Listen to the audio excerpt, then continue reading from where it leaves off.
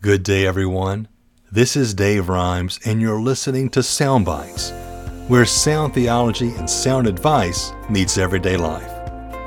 What does the Bible say about itself? Psalm 119 challenges what we truly believe about God's Word and how we respond to it. In this soundbite, I use the final two stanzas as a review of the key truths found throughout this psalm.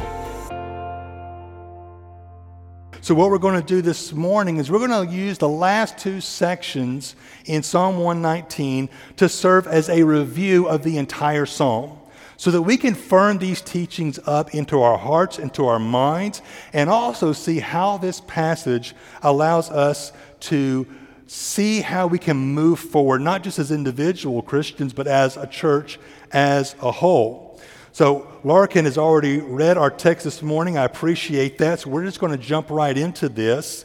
If you've come in late, we're in the book of Psalms, chapter 119, beginning in verse 161.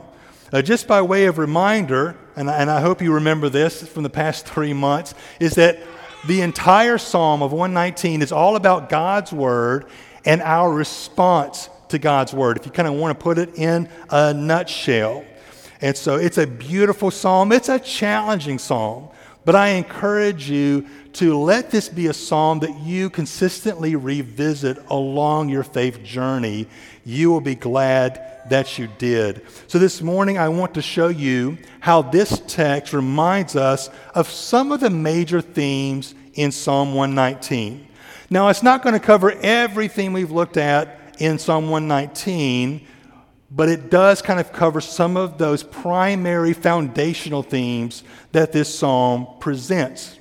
And for starters, this text highlights something that has been repeated over and over again in Psalm 119, and that is God's Word is true. Now, you know that we live in a world, especially here in the U.S., where the existence of objective truth is being challenged and denied every day.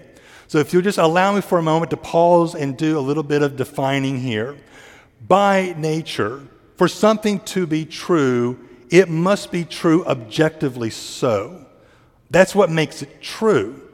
It has to be true by some other standard outside of ourselves in order for it to be true. And if it is objectively true, then it is true for you, it's true for me, it's true for everyone.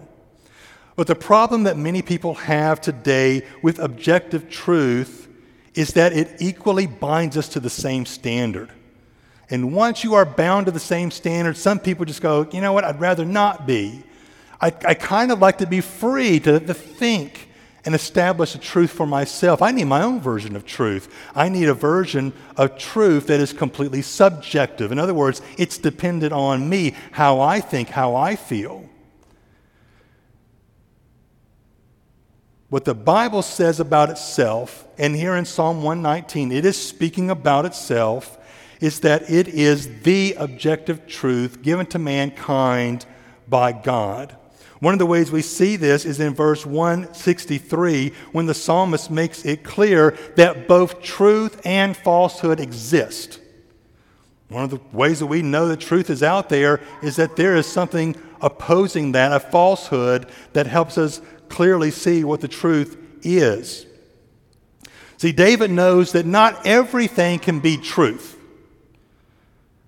And he doesn't say, I love your truth, God, more than any other truth. Or, God, of all the truths out there, yours is my favorite. You know, if you asked me if I had a favorite flavor of ice cream, I could tell you. It is chocolate peanut butter from Haagen-Dazs. It is absolutely, yeah, someone's like, yeah, right? It's my favorite. I love it, hands down. But you know what? I like a lot of ice cream flavors. There are a lot of delicious, yummy flavors of ice cream out there, but I do have a favorite. However, that's not what David is trying to convey here in this psalm. It's not like God's Word somehow just nudges out other equally valid truths that are, equally delicious, so to speak, right? Keeping the ice cream metaphor. That's not what he's getting at. I mean, look at what he says here in this psalm. He actually uses the word hate to describe how he feels towards any other truth claim that isn't God's. In fact, he repeats that sentiment using a similar word, abhor, to really add some extra emphasis. The word that David uses here in the ancient Hebrew for hate is the same word that God uses to express his feelings towards things like idol worship, pride, empty, meaningless worship, and even those who practice such things. It doesn't sound very tolerant of David, but it shouldn't be. I know he's speaking poetically here because this is a song, but I think he's right to use such strong language, to even borrow the very language that God uses to describe his feelings towards these things. God's word is so absolutely and objectively true that when it is believed, it becomes the object of our love and affection. Now, not our worship. We've talked about that before. We don't worship the Bible, but we do love it. That's what David says as he follows up, is I hate and abhor falsehood. I love your law because it is something worth loving. Well, why would David love the law of God? Well, simply put, we love the truth, don't we? Don't we prefer the truth? I mean, how many of you here are just, you're itching for someone to lie to you later this week? Anybody? Anybody looking for a little deception? Maybe you're hoping the insurance company will scam you. Yes, please. No, of course not. That would be crazy. We want the truth. We expect the truth. We even demand the truth because the truth is so much better. The truth is worthy of our love. Moms and dads, don't you love it when your kids tell you the truth? Husbands, wives, isn't your relationship all the more stronger when it's built on the foundation of truth? If you are a supervisor, a manager, maybe you're the boss at your work, doesn't it make those sticky situations go a whole lot smoother when your workers are just honest? Well, of course it does.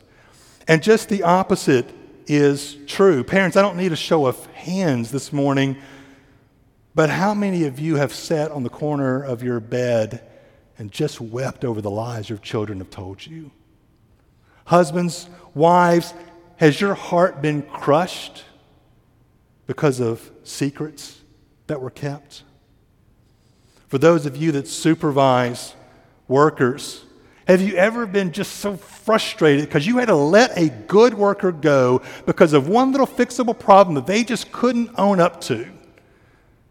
Why do we react that way? For the same reason David does. We hate and abhor falsehood.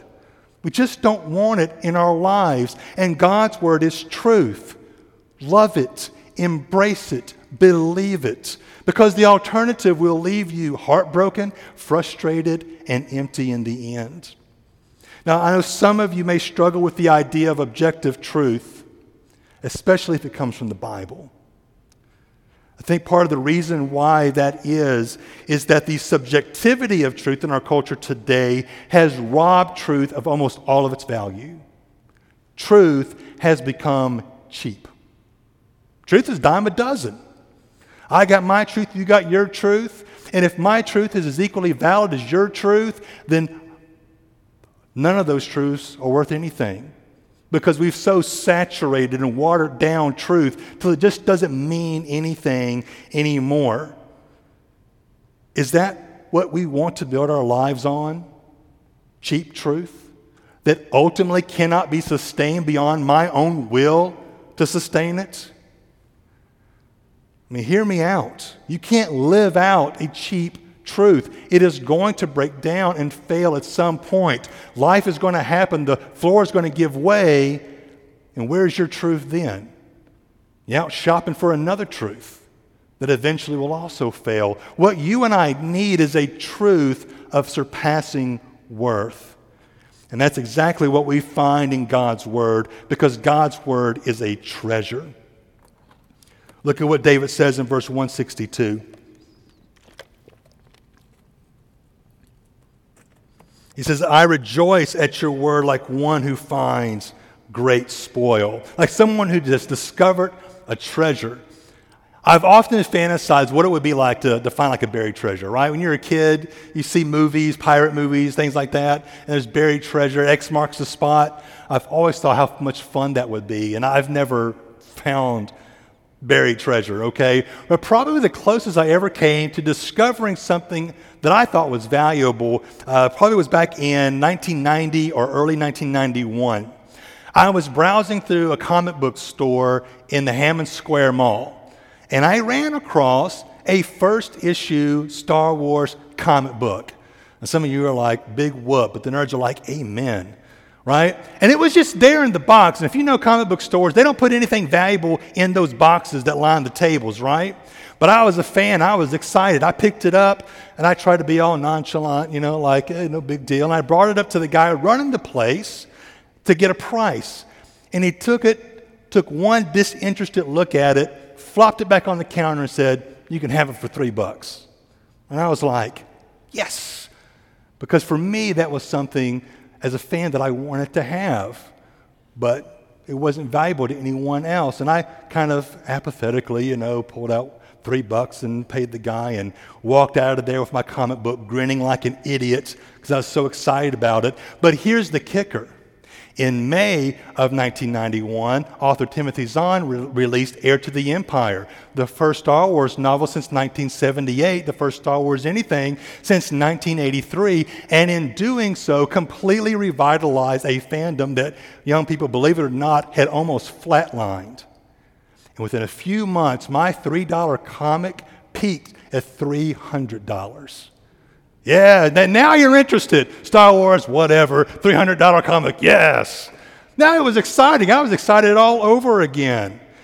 Don't we love stories like that? I mean, someone's going to a garage sale, an estate sale. They find something. They know what it is. They know the value, and it's got like a 50-cent sticker on it. And they pick it up and they bring it home, and it's got great monetary value, or maybe it's great sentimental value. It's a treasure to us.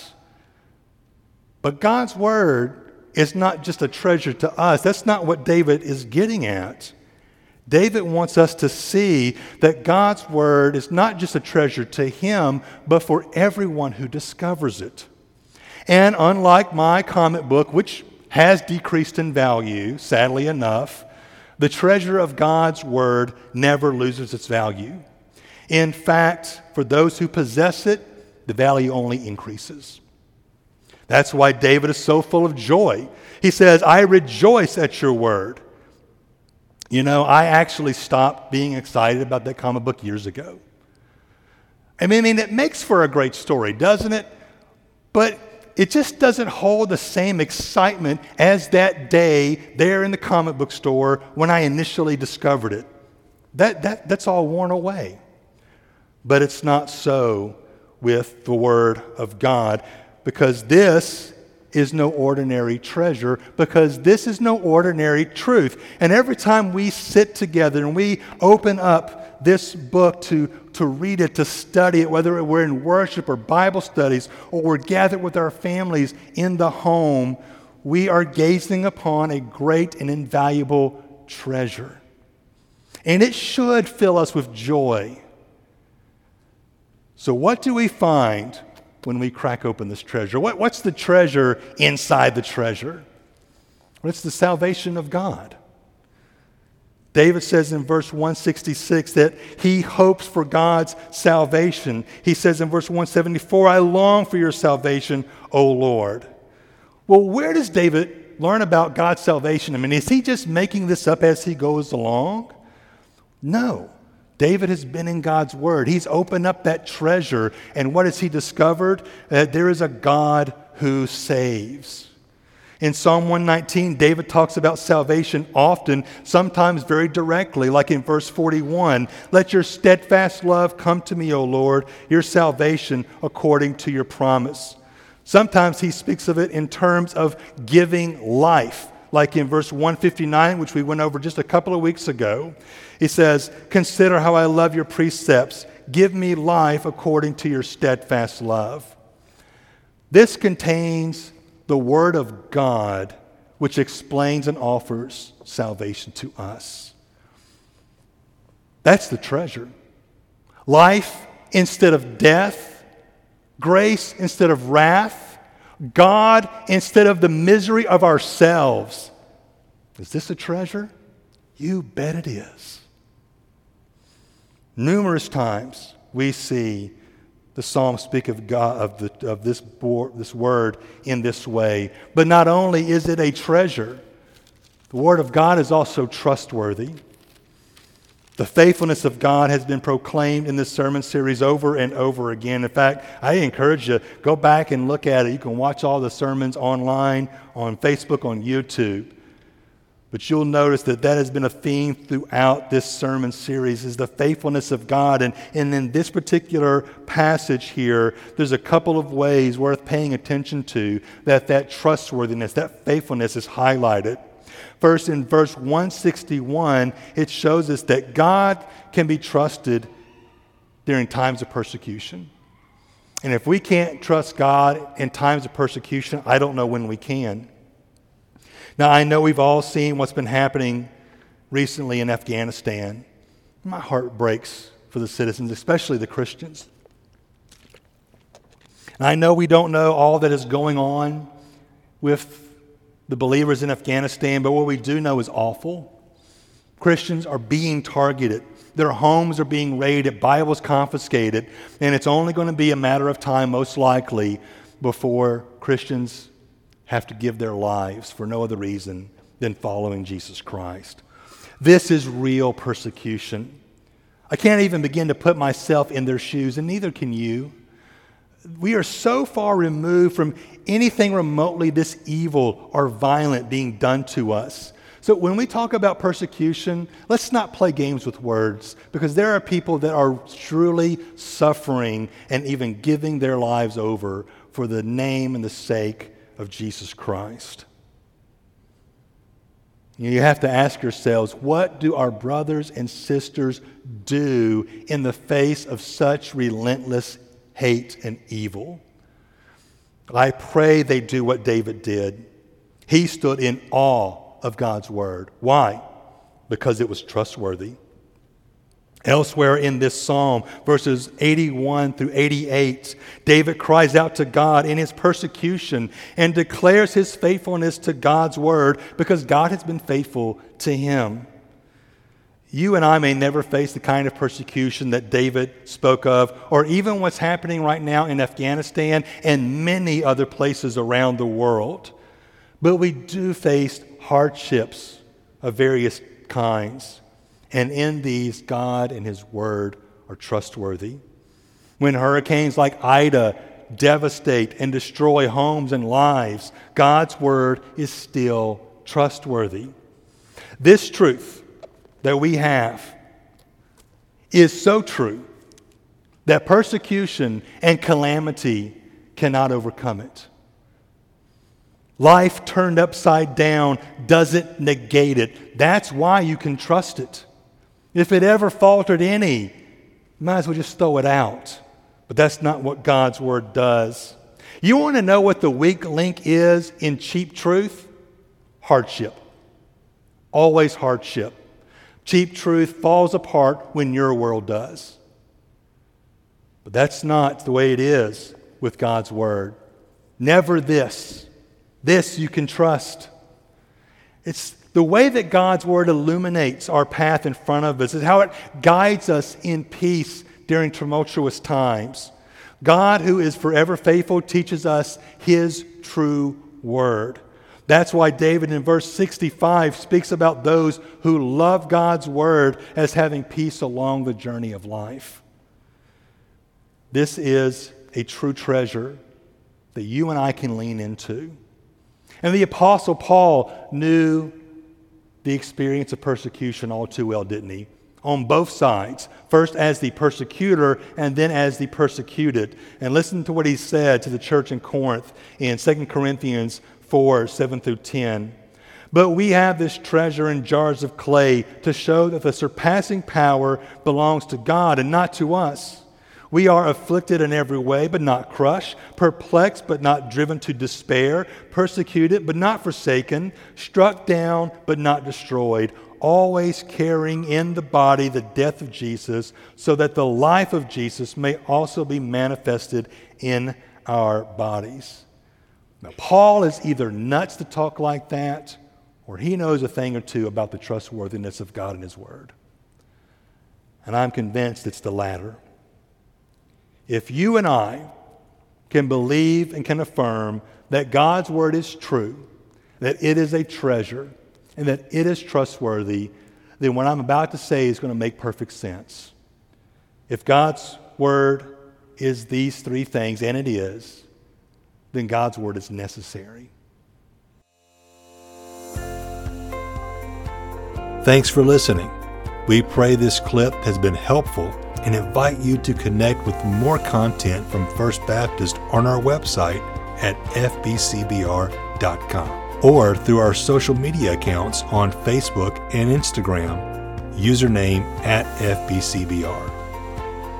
Until next time, let us keep looking to Jesus, the founder and perfecter of our faith, who for the joy that was set before Him endured the cross, despising the shame, and is seated at the right hand of the throne of God.